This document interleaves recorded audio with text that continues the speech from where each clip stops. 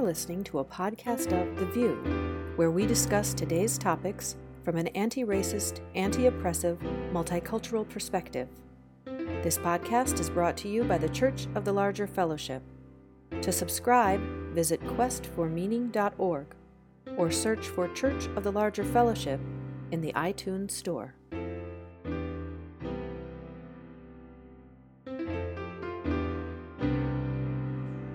Good morning. You've joined us for another episode of The VUU, our special Valentine's Day Side with Love episode. I know that no matter what I say, Aisha and Jessica are going to talk about the weather. So let's just go right there. Aisha and Jessica, any weather out your way? Listen, I'm Aisha Hauser in Seattle, and here's what you need to know. We have very few plows in the entire state. Very few. So when it snows, it's not a matter of us being wimpy or anything like that. I feel it's difficult to even leave the house because the streets can't be plowed for hours, sometimes days. So really, cabin fever sets in pretty quickly because you go through the avocados pretty fast. So, yeah, Jessica? I ran out of avocados really early on. I made guacamole with all of them. You did. Yeah. You texted me. I'm out of avocados. And the stores, I sent my husband, we live only a quarter mile from a grocery store. My son and husband went, my son had to FaceTime me to prove there was no meat. I said, can you get some, because we're omnivores here. We're not one of the vegans. No shade to vegans. Love them. However, we do eat the meat and nothing, literally the entire, and then I said, can you get some celery? We can make tuna. Nothing. They were FaceTiming me because I was not going to believe them that nothing was there, but there was nothing. But mind you, within 24 hours, it was all replenished. So I kind of call bullshit on capitalism. Right. I'm with you on that. Literally, it was all back. And Trader Joe's, same thing. Empty shelves, and they were already getting. So anyway, I'm good otherwise. Jessica? Yeah, I survived as well. I'm not as near a grocery store as you. I'm out on an island. So, and then I'm way out, and then there's like long driveways out here, and it is a little bit scary. There's, people who get stuck down the long driveways who don't have any kind of plower. They're too old to dig themselves out, and they don't have power. And so it does get a little scary after like 5 days of being snowed in when you're not used to it. I did see somebody raking their driveway, like in an attempt, like, I don't know, they don't have a shovel. I'm not really sure what that was about, but I was like, okay, well, we're all going to do what we can do. If you've got a rake, use it. Like, why not? I don't know. How was the weather? We're one of the few families that have shovels because we moved from New Hampshire. So but everybody was saying they sold out. Somebody was hoeing the snow because they had a hoe that they garden with. Exactly. Okay. So I need to know, because I don't know what the weather was like anywhere else. What about you, Christina? How was the weather where you are? It has been super, super cold. Really, what does that mean in Charlottesville, Virginia? Super, super cold. So we had a couple of overnight 6-degree, 8-degree nights, which for us is really out of the norm. And then 2 nights ago, we had weather delay for schools because of freezing rain, overnight freezing rain.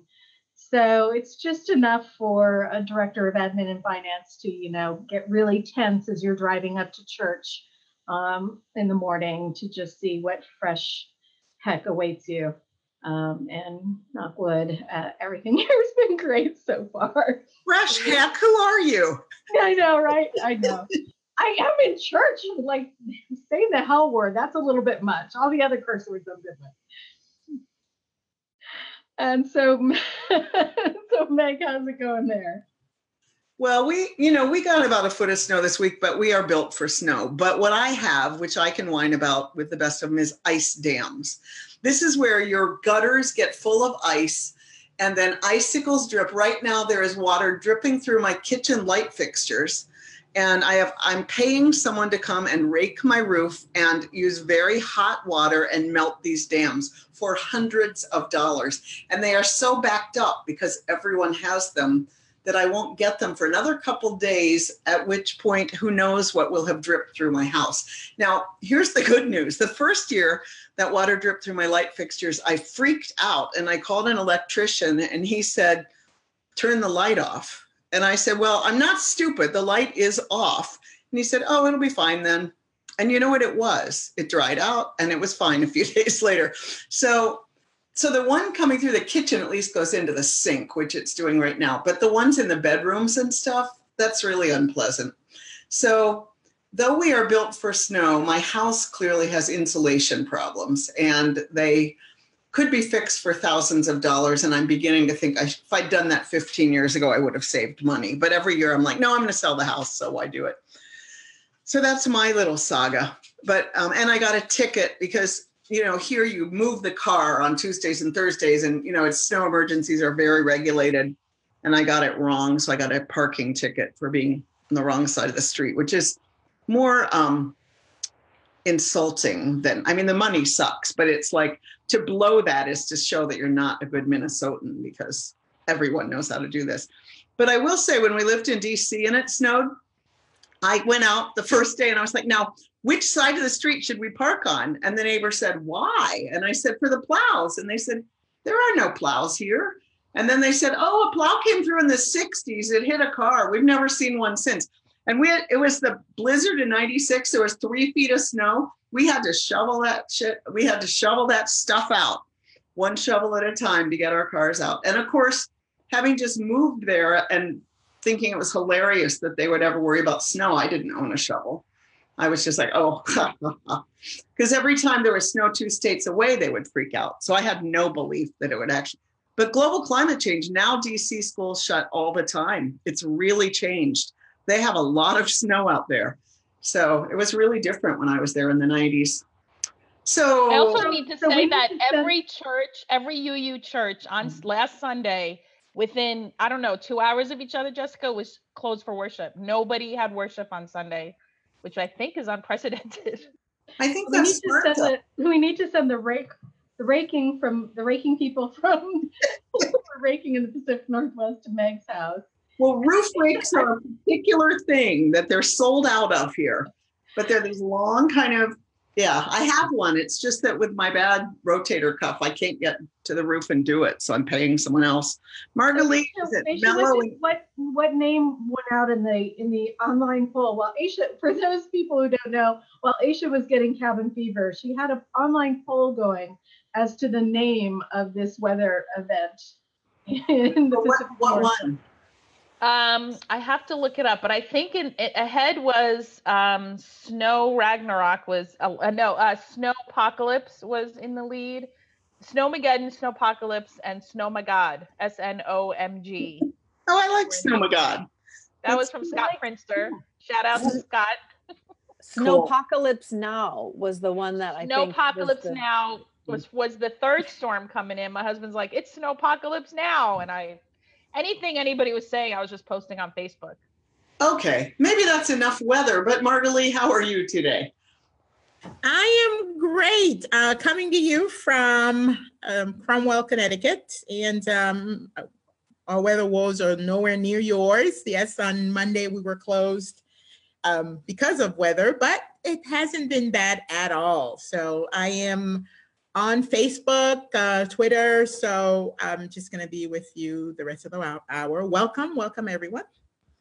So we're excited today to be bringing Elizabeth Nguyen, the Organizing Strategy Director, and Everette Thompson, the Side with Love Campaign Manager, to talk about what's up with that. But first, just a quick stop at what's new with UUism. Christina, you wanted to mention the appointments.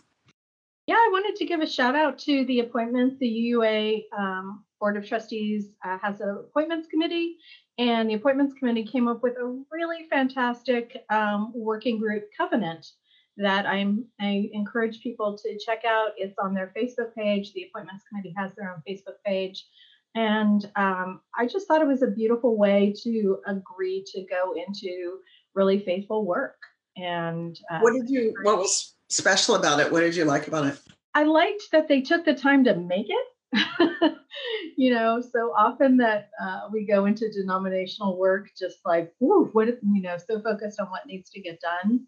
And that they were really thoughtful about how to center voices from the margins, but also just to be really intentional about how they were going to work together. That's great. I'll have to take a look at that. I saw it was there, but I must admit I did not read it. GA is coming up. They just announced what's going to happen. Told people if our stuff got through. I'm happy to say the CLF worship service got through. It's our only time of the year. We're going to focus this year really deeply on our prison ministry, voices of people who are incarcerated who won't be there, but will bring their voices. We are now about 900 CLF members who are currently incarcerated. So I'm excited about that. And I'm very excited to be talking with the Side with Love folks. Everette, you are in the South now. Can you share where you are? And also, you're the campaign manager. What brought you to this? Great. But first, I just want to say, love to y'all. Love to folks who are listening, feeling, and being in this moment. And love on this this wonderful day that is Valentine's Day. And may we all be free and get free. And so, yes, I'm a Southerner by birth and by choice. Born and raised in a very huge town of Green Level, North Carolina. And where all my cousins and aunties and uncles and my big cousin is the mayor there. Shout out GL. And I live outside of Atlanta. I live in a place called East Point, Georgia, home of Outkast. And I've been here now for about 10 years. And so I like to say that I am an organizer. It is my skill and my craft. But most importantly, I'm a person of faith who believes that, justice, love is justice. And justice asks of us to put all our things and center our love and center our belief that everyone is sacred and actually deserve dignity to move toward and forward and through this work and through this life. So what brought me to Side with Love? One, I a good comrade named Susan Leslie that works at the VUU has been a friend and has been working with me over some years with this group called the Interfaith Organized Initiative, and the IOI, which we call, we state that prophetic faith demands prophetic action. And by doing that work and working with Susan and hearing her talk on and on about how great the UA is and was, I was like, I'm curious. And then secondly, we did some work together in Ohio last year, where in Ohio we were beating back, we were actually pushing for a ballot initiative where we would actually reclassify felonies to misdemeanors and get folks out of jail, and also access to systems to allow them to live a life with dignity. So making sure folks can have SNAP benefits, housing, healthcare, and for their loved ones, particularly for nonviolent offenses. So a ballot initiative that's we were able to get over 300,000 people, everyday Ohioans, to actually say, yes, we want this. And it became a ballot measure. But unfortunately, we lost that fight. But at that time, we were able to get a lot of UUs and other faith folks out on the ground, knocking on doors, talking to people from the place of their faith. President Susan Frederick Gray came down, Carrie McDonald came down, and they too had their sneakers on, knocking, talking to folks, and actually being with community, being with those affected and effected by the issue itself. And really talked about it from a place of, this is what love looks like. This is how we put ourselves in the picture and on the line for justice. And we're going to go bold and go hard. And even though we didn't win here, it set an example and also gave us some really great tools and thoughts around how we want to do this work differently moving forward. So from there, I fell in love and said, hey, Side with Love is where I want to come. And they graciously gave me an interview, and now they're stuck with me. I came in on December 3rd. And so until they say we done with you, I'm gonna be here. Thank you so much. And, with all of the ballot initiatives we lost on marriage equality, the slogan was fail forward. And it sounds like that's what happened. And we had guests on from Florida where they reenfranchised 1.6 million people. And, it's just inspiring, all of this work that's going on. It's really good get out the vote work too. Ohio didn't go super well overall. My relatives in Ohio were not thrilled with most of the election there, but it's great work. Elizabeth, you've been doing this for a while. What's exciting to you about it right now? Well, I just need to say that it's was actively snowing here, and I slipped on the sidewalk and fell on my way to work. So for all of you with your rakes and your ceiling situations, solidarity from Boston. I'm so grateful for Everette's willingness to be in this role and move us forward with the organizing work. More love in the world in the many different ways that he just outlined. So as part of this, I've moved into a role of trying to support our overall strategy for our justice work. We know that people are doing justice ministry in a million different ways at the congregational level, as frontline organizers, at state action networks, but really trying to, as best as we can from where we're at the denomination, to shape strategy and really push us to ask how we can play our role best in the ecosystem. And I think a lot of that is about what Everette mentioned in terms of our commitment to universalism, which says that no one is outside of the circle of love and no one is disposable. And yes, there are behaviors that are harmful and are not okay. And we're also not going to get into this thing of like pitting humanity or dignity of one person against another person. And we're going to have a spiritual spine about that.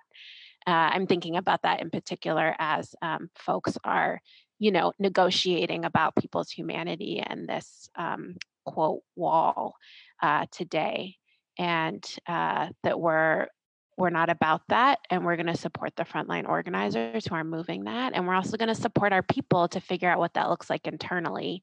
I think that's part of my just personal passion is like, if we're serious about this, if we're serious about universalism, what does that look in our institutions? How does that look in our communities?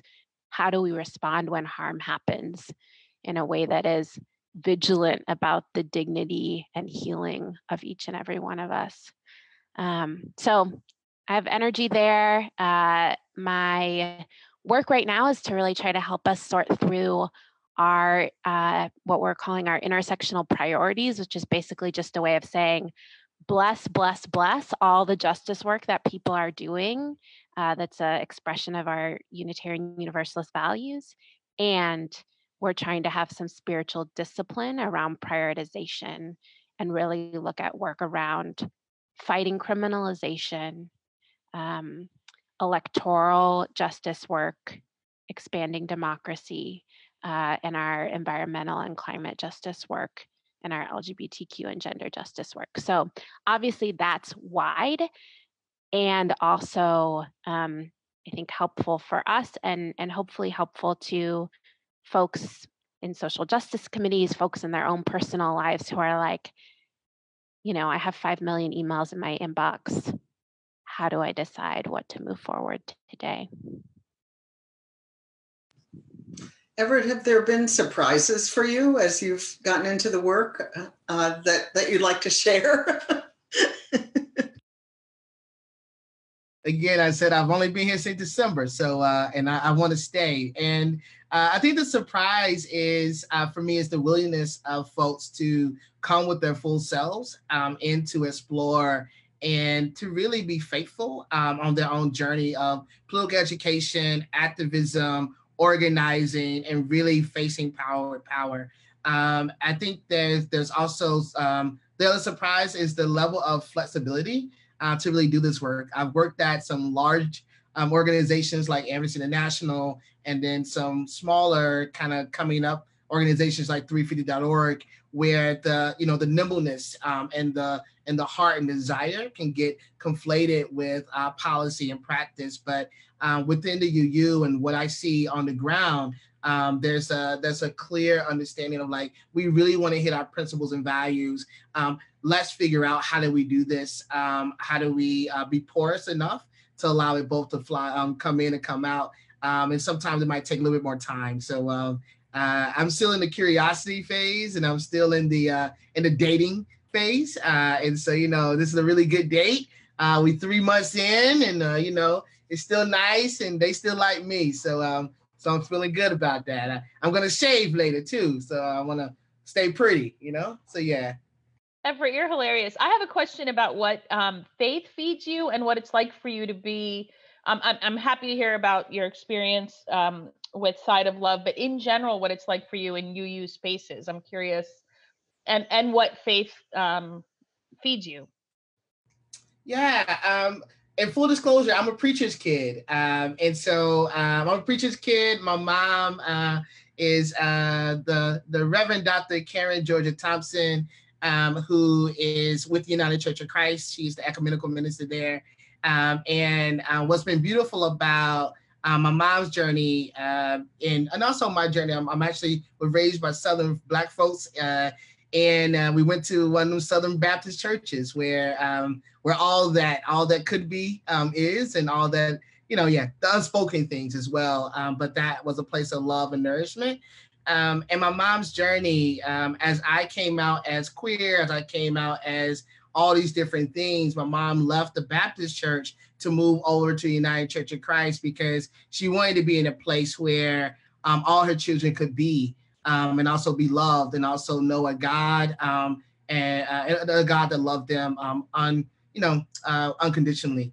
And so for me, I believe what feeds me is I'm a multiple religious belonging person, in the sense of I honor my ancestors. I have Yoruba traditions. I am Southern and Baptist. And so every now and again, I'm going to break out in one of them good old songs. And I read my horoscopes and talk to the universe and birds. I play out and meditate. So all those different things are the things that kind of make me up and kind of feed me. And I think that if I am on my right path, then there's things that will be ease, in the sense of, if I'm doing what is justice and what is just, even when my skin tingles because it's a new sensation, I can hold that ground. And so I still go to some UUA churches, congregations rather, so that I can be in the place. But I am a student of James Cone and Dr. Charlene Sinclair around Black liberation theology, but also I'm an organizer. And to me, organizers are the folks who can make what we think is impossible possible, with heart, with grit, with love.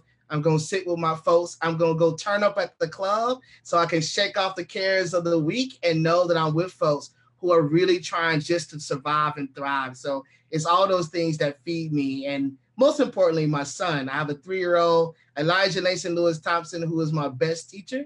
And I just want him to be proud. So his smile is my confidence that I'm doing something right today, right now. So yeah. Thank you for that. That's fabulous. Elizabeth, you've been a UU forever, decades, millions of years.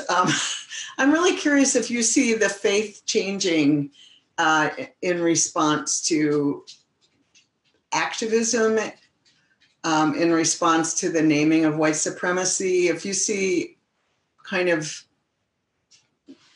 the center, the whiteness in the center shifting at all from your perspective. Yeah, I will answer that if then you all can share some of what you think, because I feel like you all have really important perspective from where you sit. And oh gosh, two things can be true at the same time, right? And that feels true for me. That on the one hand, especially I think around our commitments around universalism, and how from that a practice of abolition of prisons and policing flows. I think just as an example, that is a place where there is movement. I know of colleagues who serve congregations who are in active conversation about divesting endowments from private prison structures, about being really clear, like what type of armed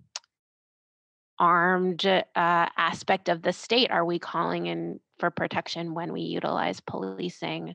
And those are live conversations. I think about the safety team that was with us at General Assembly last year, and really trying to think about, okay, we know that we can keep ourselves safe, and we know that we have skills and strategies for that. Those feel like shifts. I'll also say that I think there's been shift around embodiment and healing justice, and the understanding that like many aspects of dominant Unitarian Universalist culture love to have an exchange of ideas in a content manner that might happen in a workshop or at a conference, but doesn't actually impact our bodies, our hearts, how we all are in our families, how we are under pressure, how we are in our worst moments.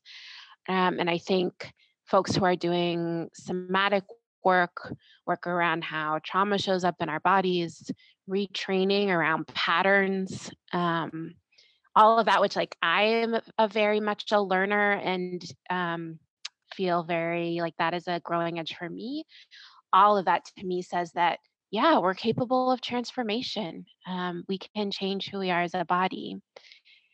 And dominant culture is super freaking powerful. And I think there are many, many, many congregations that continue to do business as usual, even though we know that that is not what our values are asking of us. We know that's not what the political landscape is asking from us. We know that's not what our ancestors or the ones who are coming after are asking for us. I think a lot about the difference between culture creation and culture shift and the different skills that are required for both of those. And I think my personal assessment is that we are investing a lot of resources in culture shifting, and that is good and important work. And there's also a sort of limitless amount of culture creation that we can do, especially when we're sort of less tethered to the need for a building or the need for an endowment, sort of the congregation as the unit of our spiritual community. So yes, capable of transformation. Things are changing. Hearts are opening. People are doing brilliant organizing work. And also the status quo is fierce. I don't know. What do you all see?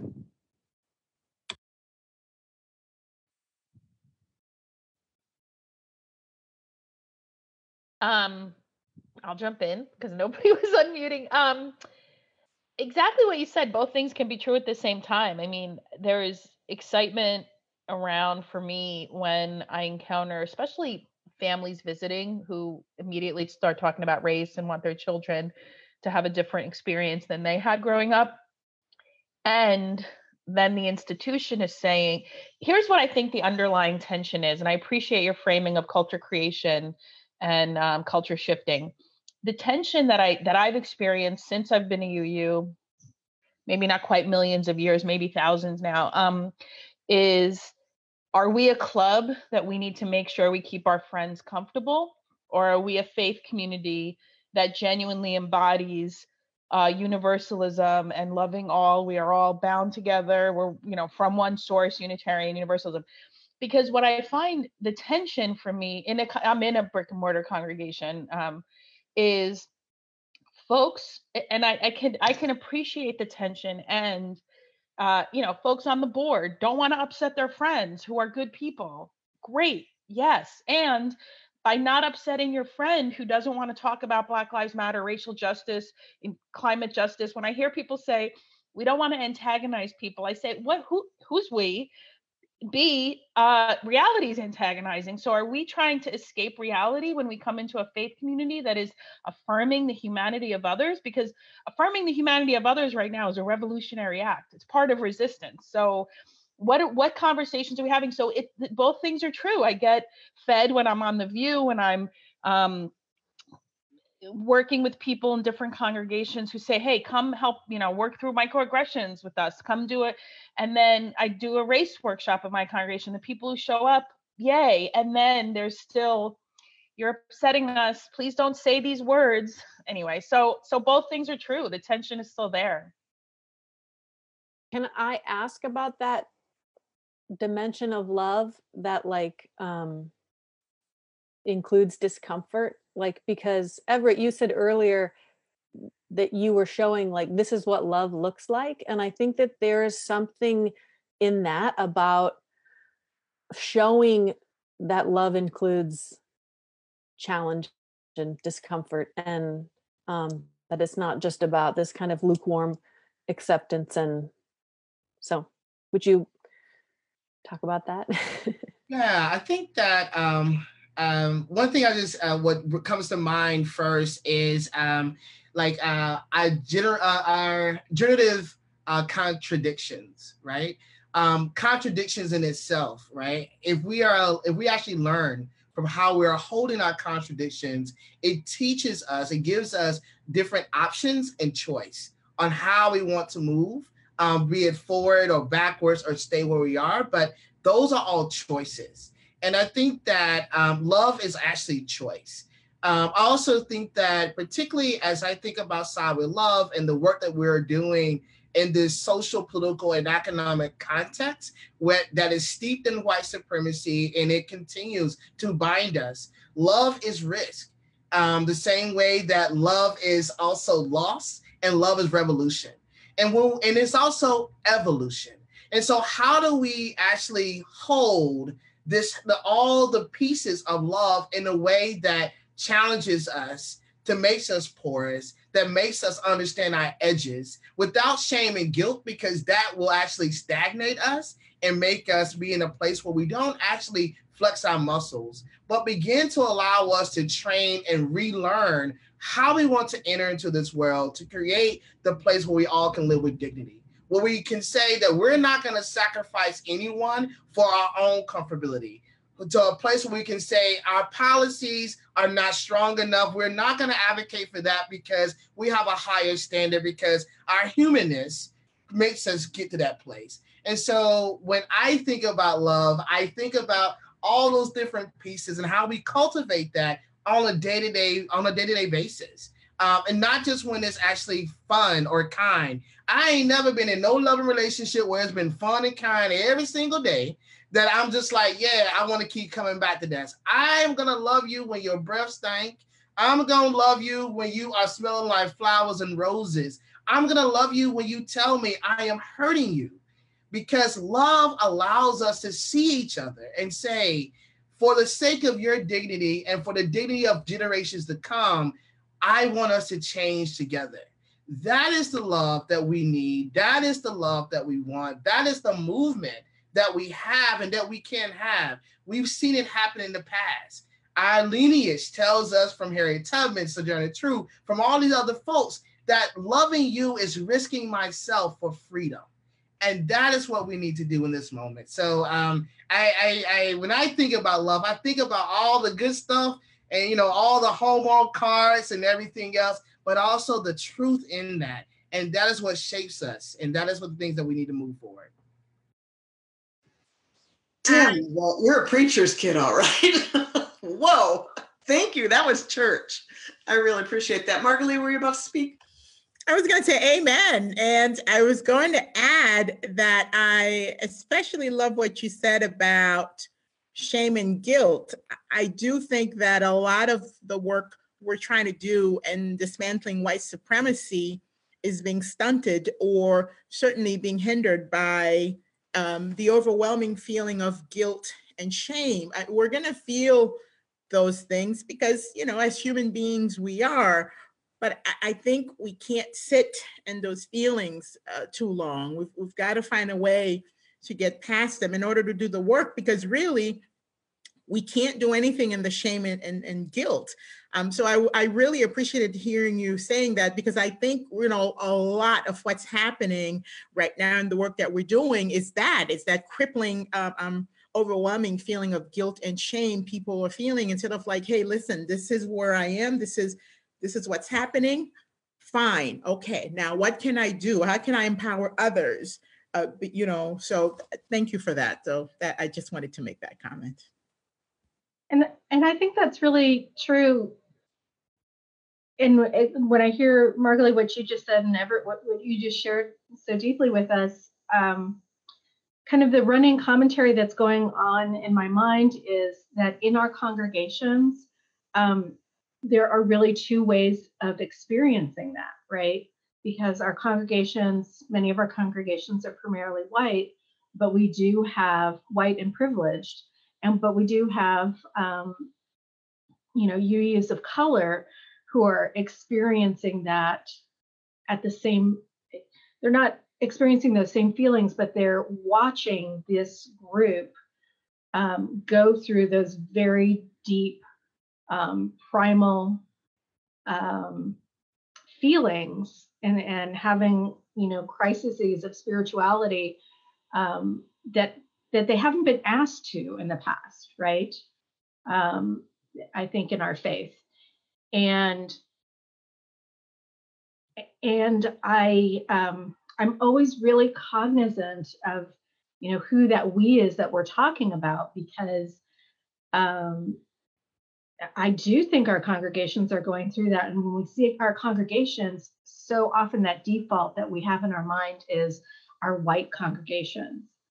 And there are people within our congregations all the time that aren't experiencing it that way.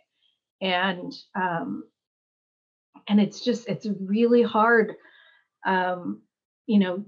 serving in congregations and being able to hold all of that at the same time, right? Like being able to hold all of those different people, as our ministry calls us to, in discomfort.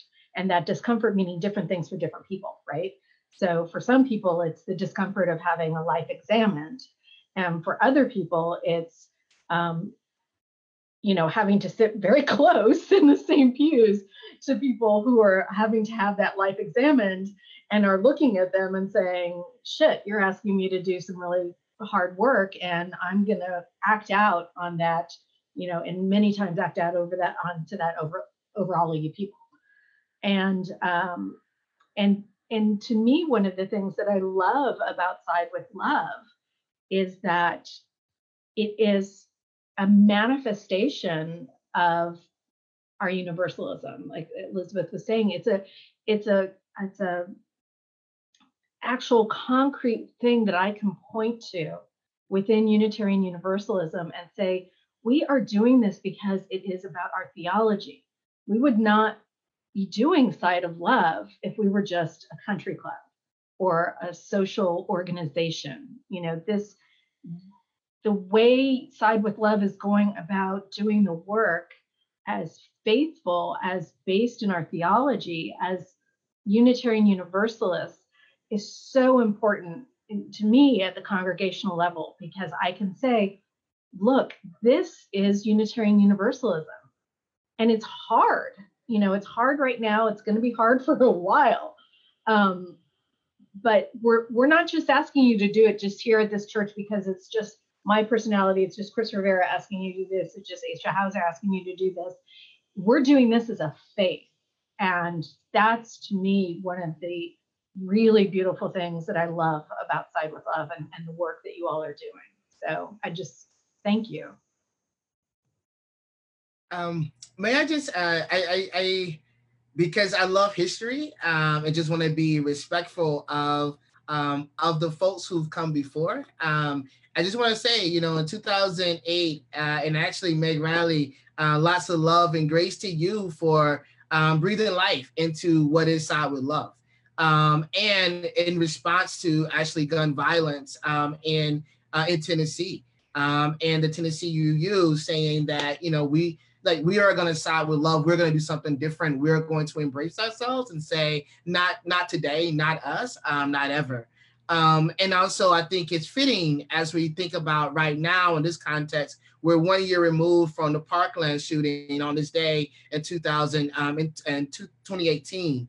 And as the prominence, as we're looking at violence and how violence has been shaping us, and for me, criminalization is state violence as well. And that the same way as I think about folks in your VUU congregations, the white folks who are like, know what is happening to us, the same way when the shootings and things happen in Parkland, white folks are like, oh no, this is happening to us. But Black and brown folks have been saying all the time in Baltimore, in DC, in Chicago, this is happening to us. And now it's a crisis. The crisis continues to be. It's that the social, political, and economic moment, or the movement moment, has hit where you are. But for many of us, we have been in this. Childish Gambino with This Is America is a great example of, what you're seeing now is what we've been experiencing all our lives.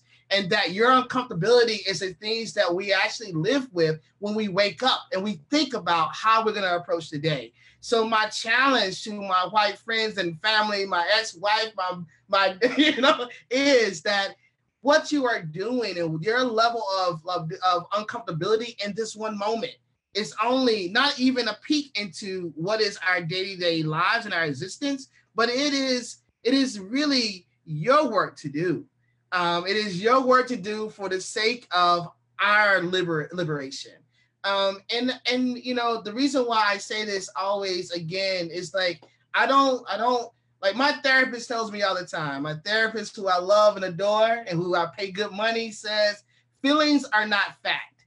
They give us good understanding of what is happening, but it doesn't mean it's the fact. It could be, it could not be, but how do we use our feelings to move us to where we need to go?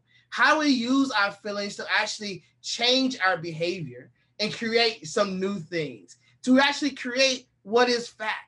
And what I'm asking for folks to do, I want you to actually acknowledge your feelings. I acknowledge when I get heated and upset, I acknowledge that so that it can give me some information of what I really care about and why and where I'm stuck. And also, what is the work that I'm going to have to do so that we can get free? There's work, as my grandma would say, there's work, children, that we have to do so that we can get free. And we need you to do that work. And so I would love, and my hope and my dream is that container that can actually expose the work that we need to do so we can get free. And not just freedom for the sake of freedom, but for really recreating a place of real democracy, recreating a place where we can actually live, not just in harmony, but we can actually thrive. I want to thrive. And so how do we make that happen? Keep feeling, but it ain't fact. But we got some work to do. Well, this makes me think of last week we had Nancy McDonald-Ladd on, who's written a book, After the Good News, and she was talking about the need for lament in our congregations and also atonement, genuine place, ritual to come to, if you're white and you read history, shame and guilt are a pretty logical response to it because, it's horrible. I mean, white people, I have a kid of color who just looks at me all the time and goes, aren't you ashamed to be white? And I'm like, yes, I'm ashamed of my people. I mean, my people made completely inhumane choices over and over again. But what do you do with that? So you can wallow in it, you can writhe in it, or you can say, my ancestors want me to do better. My ancestors are calling me to move forward with that, not to move back and sink into it and just writhe. That helps nobody. So, and I, that is what I like about Unitarian Universalism. We're always trying, we're going to try. But I'm curious if liturgy or, Elizabeth, you do these beautiful prayers, how you see strengthening, yes, white people continue to make inhumane choices over and over. You don't have to read history, you can read the news, exactly. So I'm curious how you see the liturgical or spiritual practice strengthening the capacity to do this work. If you see, and also you've both mentioned culture creators, and I'd love to hear you talk about where you see that creation happening. Yeah. I'm experimenting with something. I don't know how it's going, where when people ask me if I'm willing to preach or lead worship, I say I would be honored to lead worship for you if it's connected to justice work that you're doing. So I'd be honored to lead a grounding and centering before you go out and door knock. I would be honored to hold a processing space for people to lay down pain after folks have witnessed at the edge of the systems of state violence in courts or in prisons or at the border. But I'm really trying to hold to embody the values that I hold, that our spiritual work is not different from our justice work, and that really the work that we do around liturgy, around prayer, around song, that is so that we can live our values in the world, and those things are not separate. And in our organizing strategy team, we're having super live conversations about like, how do we support folks to do the spiritual grounding work that sometimes we learn very well to do on Sunday mornings or in the meditation group on Wednesday nights, to do that live in motion, wherever we're at. When someone says a white supremacist thing in the board meeting, in that moment, when we watch a cop pull over a young Black man, in that moment. So, a lot of that looks like, okay, like what are the songs that we can sing to regulate our anxiety, fear? And for me, those are often songs with fewer words, with easier melodies, movement songs that were made for people in motion. And also from faith traditions that really excel at that, like weaving of the sacred and the ordinary, the day-to-day life. So the other thing is, like, for me, I can't do the work of crafting liturgies that meet our world if I'm also not in our world. And I don't know about you all, but I often feel this sort of pressure to be like somewhat removed, like, okay, because I have a denominational role, I'm going to try to be like the expert. I'm going to like be on panels and stuff. And it's like, if I am not in court with people, if I am not with folks who are in cages, like, I don't know how to come up with the spiritual sustenance that we need, because then I'm not in the world.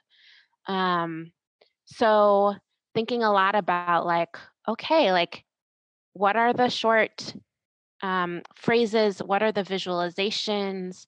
What are the, like, okay, I'm just gonna like feel my heart beat. I'm just gonna feel that in this moment, in the moment when I'm witnessing something horrific, in a moment when I'm doubting my own worth. So just thinking a lot about like crashing through the like, oh, the spiritual lives in the pulpit, the spiritual lives in the like beautifully rehearsed choir, even though I love both those things. And yes, to lament. I mean, I attend a United Church of Christ church on a lot of Sundays, where we have a space for confession and for assurance that we are only human doing the best that we can, and there's nothing that can cast us out of the circle of love. And most weeks I don't know what I would do if I didn't have that. I think our space for reckoning moments within Unitarian Universalism is really small and can use growth. Was honored to spend some time with folks in Southern Arizona a few weeks ago, and one of the people that we were with says that she carries the question of how well did you love, and the clarity that she knows that her creator will ask her that question, how well did you love? And she carries that reckoning question with her everywhere. And I think that propels and can make space for a lot of the risk and solidarity that you're talking about, Everette.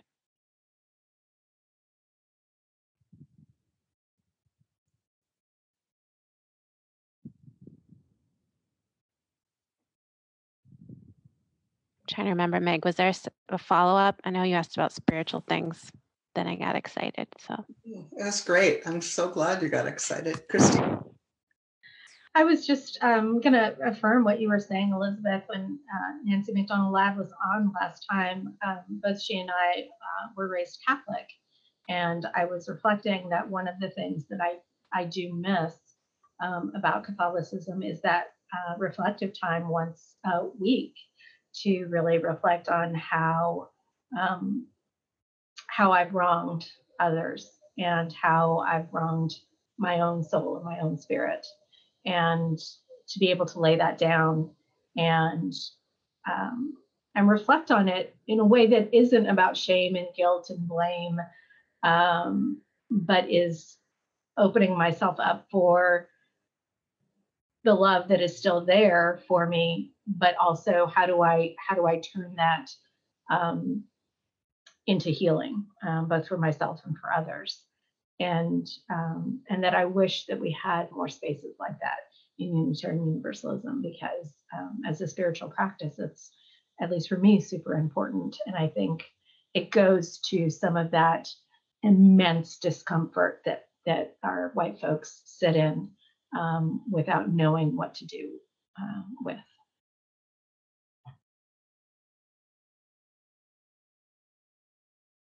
Yeah, we're going to share from Side with Love later today a little bit of the story of this woman who holds this question of how well did I love, and a bit about a time when she made a choice that was less out of love, and then what she did to learn and build the relationships and gain the skills to make a different choice. And part of what I found so powerful about her story was that she moved from making a choice that she now regrets, of calling Border Patrol when a young girl knocked on her door, to being able to make different choices. So, like, what touches my spirit is not that she knew how to make that choice initially, that she made a really harmful choice, and then she found a way to be with more love, a way to make a choice of more love, a way to make a different choice. You know, Elizabeth and Christina, I think what y'all both are saying really, what resonates with me about that is, you know, speaking to reflection, the ability to reflect, to lament, to learn, and to kind of like be able to understand and then make different choices. And to me, I always link that also to how do we move to resilience and also the joy. And to doing something all over again. So what is the practice loop, as folks would say, around, you know, we're making these choices, we're dealing with the impact, you know, good, bad, or indifferent on how it happens. We're reconciling, making amends, you know, forgiving ourselves, but then also at the end, how do we shake it off? How do we, you know, everything in nature shakes off when they do something, when something hits them. You know, how do we shake it off? How do we let it go through our bodies? How do we give it back to the earth, to the universe, however we want to define that, and then come back into a place of joy to go back through another place of making a choice, having reflection. You know, as I would say, God is so gracious to give us an opportunity over and over again to make a different decision on how we want to move through. And for me, faith, church, congregations is a sacred place where, you know, again, I'm country and old. So, you know, it's a place where we go and we're able to shake off. You know, we sing the songs, the universal songs in every key and no key at all. We're able to shake off the cares of the day, of the world. We see each other as beautifully broken as we are.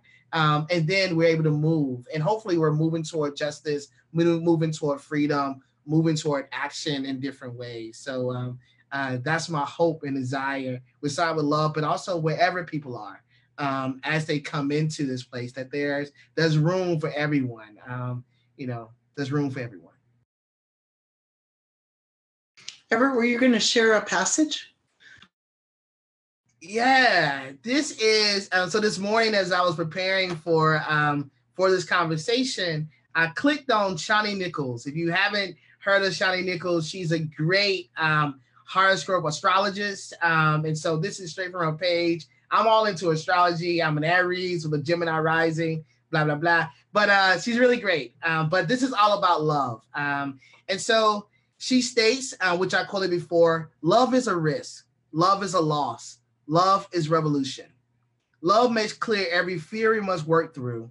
Love brings us brings with it every reason to make such effort. Love initiates us, leaving us forever changed, forever marked, forever awakened to what could be.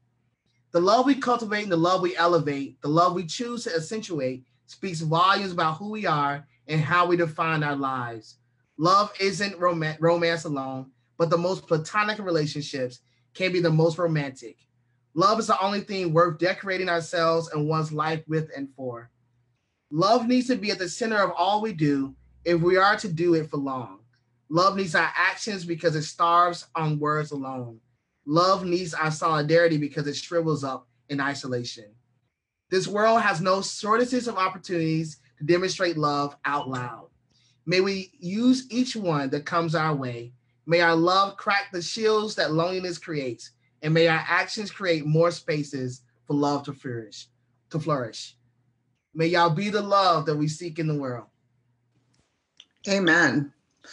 That feels like a benediction.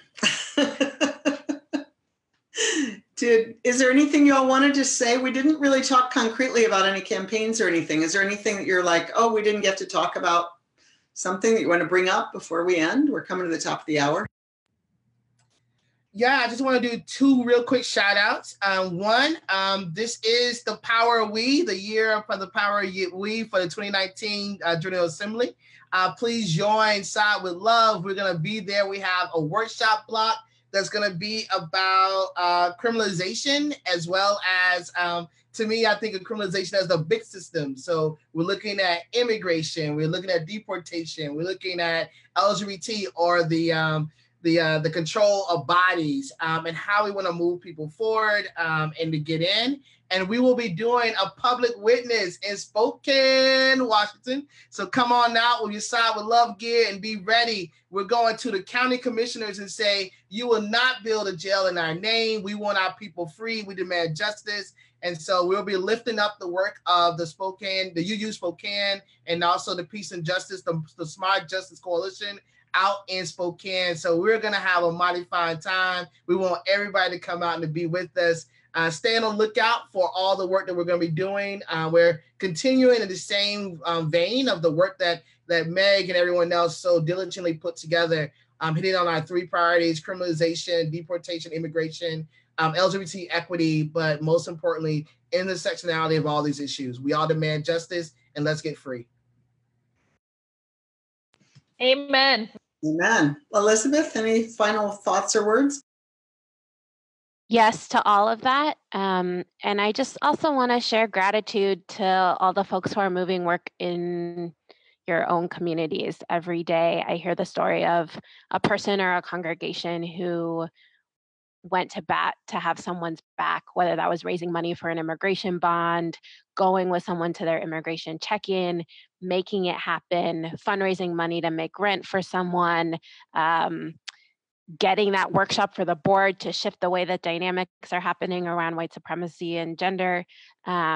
So many stories of people finding a way. So holding those two realities of like, the status quo is hard and rough, and violence is killing and hurting our people, and people are fighting to be on the side of love. So just want to say, like, I see you, we see you.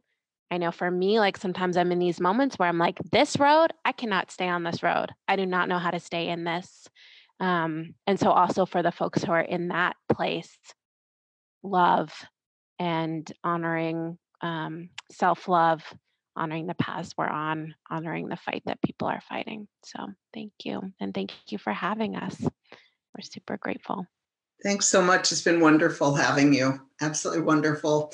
My kind of Valentine's celebration, much better than flowers and candy. Next week, we have Sharon Welch, who's written a new book, After the Protests Are Heard, that's really about how people with privilege can use that privilege to change systems. And so she's really looking at white middle-class people and what we could do besides support people in the streets. So it's a really different perspective, and I'm excited about that. Shout out to Michael Tino with a sick kid today, and much gratitude to, as Elizabeth said, everybody who's finding a way to love where you are. Thank you so much.